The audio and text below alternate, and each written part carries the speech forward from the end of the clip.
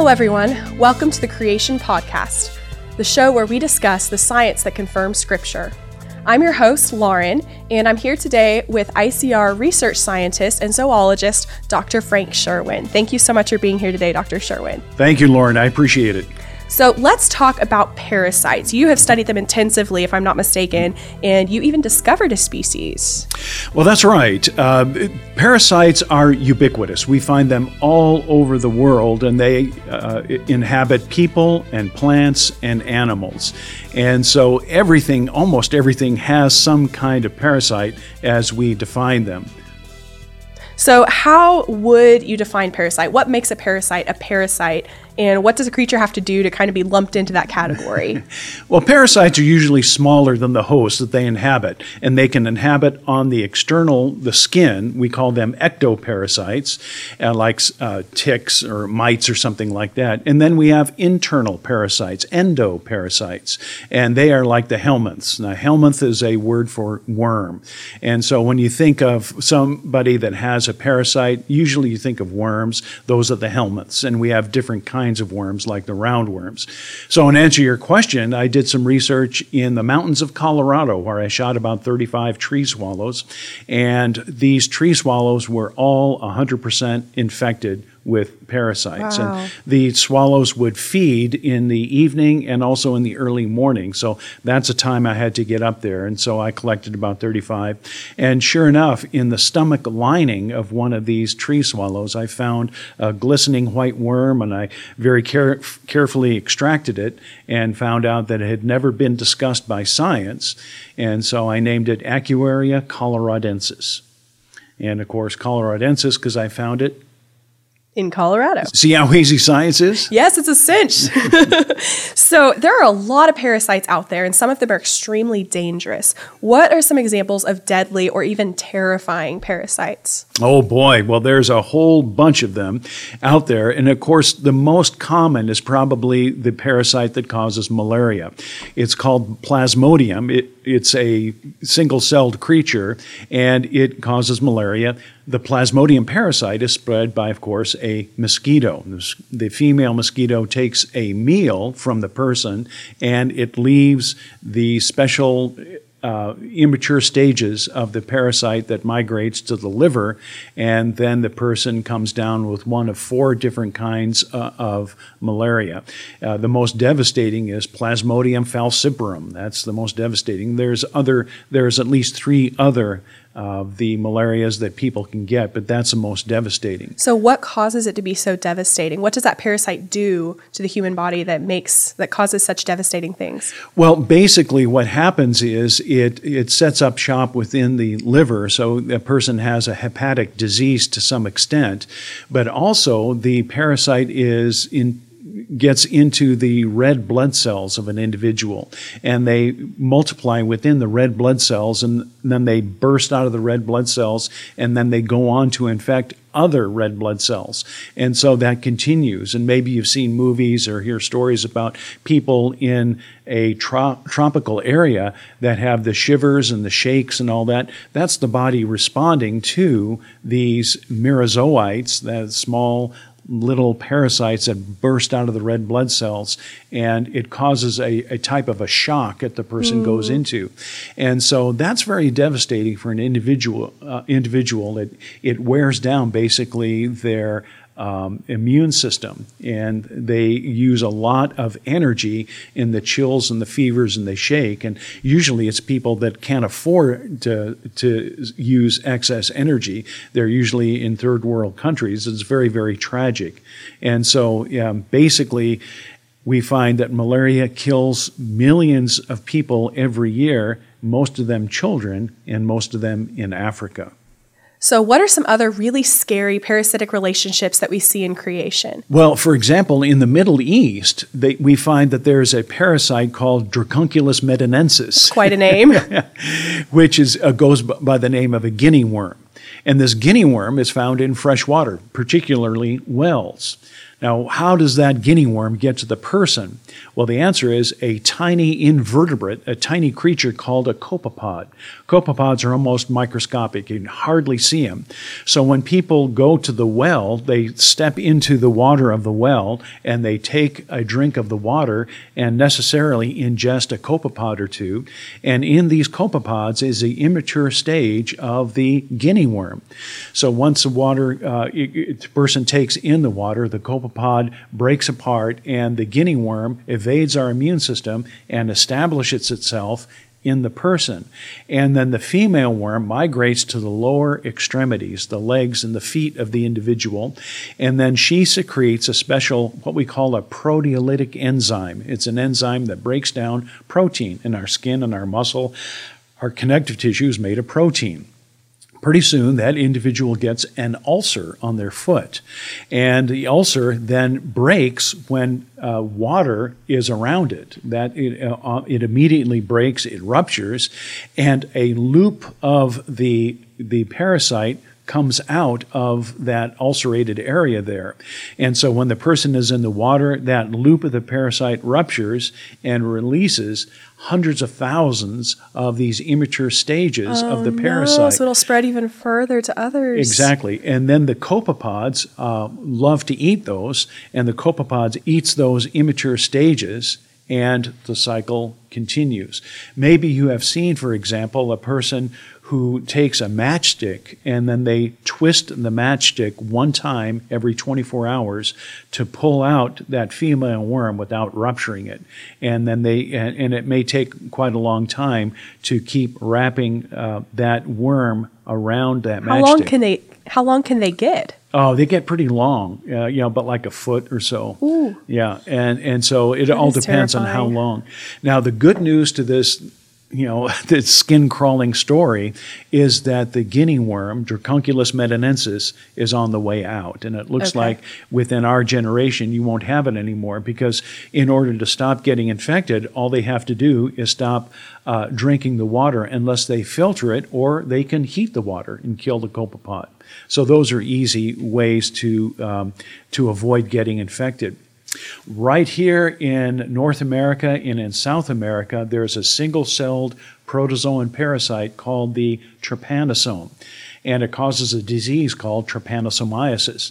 In Africa, trypanosomiasis is called sleeping sickness. Maybe you've heard of that. Mm-hmm. And the sleeping sickness, trypanosomiasis, is spread by a fly, and this fly takes in a blood meal and leaves its calling card, which then a person is infected with this sleeping sickness. In South America, it's a special bug called the rejuvenated bug.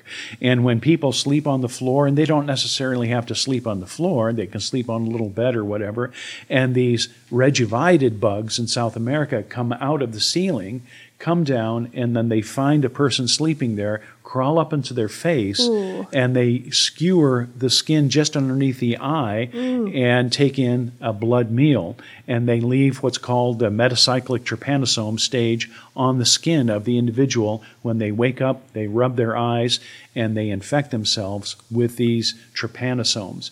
And so as the person goes through life there in South America, they may get reinfected and reinfected. And unfortunately, the parasite sets up what's called pseudocysts within the heart or the esophagus of the individual, causing the cardiac conduction of the individual to be affected. So they have a heart attack at a young age, or their esophagus might get huge and cause problems with swallowing and all.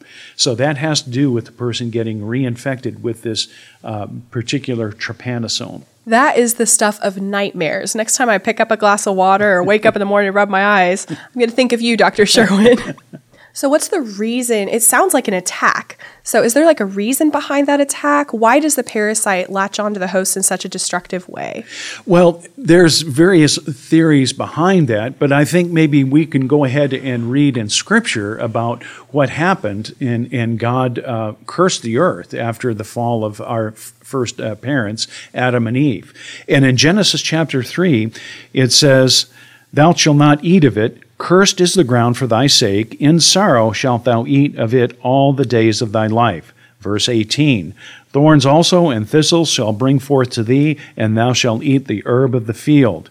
In the sweat of thy face shalt thou eat bread, thou shalt return unto the ground, for out of it thou wast taken. And so what we find is that when God created the world, everything was very good, but then Adam and Eve fell, and that was the fall, which resulted in the corruption of God's very good creation. And then here in Genesis chapter 3, we see that God cursed the earth. And so we find that parasites are part of this curse. And we as creation scientists believe that maybe parasites had a more mellow type of a function prior to God cursing the earth. And so maybe these parasites that we're talking about had another, what we would call in biology, a symbiotic or even a mutualistic type of a relationship with people and animals and plants prior to the fall. But one thing is for sure, some parasites, as you mentioned, can be very, very devastating. Clearly, there are a lot that are devastating. Are there any that are neutral or even beneficial to the host? Well, this is a fascinating area of biology, and in particular, parasitology, where scientists are looking into. We're finding that some parasites, as long as you have a good nutritional balance, you wouldn't even know that you had a parasite. Wow. That would be, for example, like the cattle parasite. We get parasites from cattle. It's called the beef tapeworm. That doesn't seem to have any kind of negative type of a situation, whereas the pork tapeworm that we get from pigs can be not only devastating, it can be fatal in some conditions. It's called cysticercosis, and sometimes people get a cyst in their brain and that it expands, and obviously that's not very good.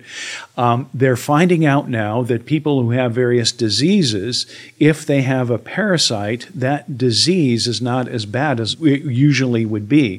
For example, with multiple sclerosis, we find that patients with multiple sclerosis, if they have a potpourri of parasites, the MS conditions don't seem to be as bad. Wow, have they figured out why that is? Not figured it out yet, but it's quite fascinating, and so they're still looking into that. That's a really interesting correlation that I would not have seen coming. Yeah. So some of them can even potentially be beneficial. According to secular science, where do parasites come from? Well, according to secular scientists, they really don't know the origin of parasites. And when it comes to both the origin and the evolution, and by that we mean macroevolution. Macro means obviously big, the big changes that occur. How is it that parasites came about, and how is it that they changed in order to infect people and animals and plants? The evolutionists have come up empty-handed. They simply don't know. And I'm not criticizing them, but we have, I think, a better model. We have a model that says thousands of years ago, in the beginning, God created everything very good, as I'd mentioned, and then when Adam and Eve sinned, then we find that God cursed the earth. And so we have the origin, if you will, of parasites from, we believe, to be a more mutualistic, symbiotic relationship prior to the curse. And it seems to fit. Now, we're still doing research in that, and that's why we're called the Institute for Creation Research. But we think the research will continue to uncover, to unearth some of these answers to questions that people are asking regarding parasites and pathogenesis in particular. Okay, so you would argue that they have not always been negative and that they did not come about. Parasites still existed before the fall, but they had different functions. Is that what you're saying? Exactly. We wouldn't even call them parasites at that time, because parasites imply a smaller creature living at the expense, either neutral or even beneficial, but most of the time deleterious to their host. And so we feel that probably that these parasites had a more mutualistic, beneficial function prior to the fall. Do you have any idea? I know you mentioned with multiple sclerosis that there could be a potentially beneficial relationship there. Can you think of other ways that before the fall they might have had more of a beneficial relationship with the host? Well, not offhand. There's still more research that needs to be done in that. But we find that some parasites can give off a type of a hormone that might be beneficial to the individual. And so there's a field of studying hormones, the endocrine system, that might be affected by the parasite. And so that's a very fruitful area of research that's currently being done. So you mentioned the phrase symbiotic relationship. What is the difference between a parasitic relationship and a symbiotic relationship? How would you define that? Good. Parasitic relationship is the parasite is feeding off of the individual to the benefit of the parasite, but definitely not to the individual. That's probably the best definition of a parasite. Now, symbiosis is something a little bit different, where both the host and the smaller animal are benefiting in some way. So as you go backpacking in the forest, and sometimes you'll see some rocks that have a crusty growth on it, that is called a lichen. A lichen really is two creatures living together, a fungus and an algae, and they live in a symbiotic relationship, one depending on the other and vice versa. And the living world is full of such examples as that. So originally, parasites could have had a symbiotic relationship before the fall with their host. We believe so. We believe that perhaps we might be missing something, and that there was an original symbiotic relationship between an animal and what would later become the parasite, or even the person and what would later become the parasite. And so we're investigating that, we're researching that, because we don't believe that God created parasites after the fall. We believe that parasites existed as some kind of creature. And in biology, we call them a free living creature. So they live free in the environment. And there's a very interesting type of a nematode, which is a roundworm, that exists free in the environment. But if a person were to get infected, taking in that parasite would immediately establish itself in the host. And so they can live free in the environment, but if a person gets in the way of their life cycle, we call it in biology a zoonotic infection, then that person would be infected. So we think maybe there's a connection there within creation science in explaining the origin of parasitism after God cursed the earth. Do you have anything else you wanted to tell us about parasites and symbiotic relationships? Well, of course, we can see how devastating and deleterious the parasites are. But as people of faith, we have a commitment to our Lord Jesus Christ, who is the creator of everything. And we understand that in the beginning, God created, and that it was our first parents who fell, and we're in the situation we're in right now. But thankfully, God has provided a route of escape, and that is through the shed blood of the Lord Jesus Christ. And so as we acknowledge Him and the work that He's done on the cross on our behalf, we would acknowledge that and become, as it says in John chapter 3, born again. And so, yes, we have all this devastation, the protozoan parasites, the carnivores, the COVID, but we rejoice as Christians that someday God will usher in a new heaven and a new earth, and we look forward to that time. So as much destruction as we see in this fallen world, we know that our Creator is also our Savior. And that is such a comfort as we continue to live in this fallen world. So thank you so much for all that you've shared with us today about parasites, symbiotic relationships, everything to do with those things. That's been really interesting. I appreciate your talking with us today. My pleasure. And to our viewers, thank you again for tuning in today. Be sure to subscribe. You can access the Creation Podcast anywhere you usually access your podcast, YouTube, Spotify, and others. Again, I'm Lauren, and we'll see you next time on the Creation Podcast.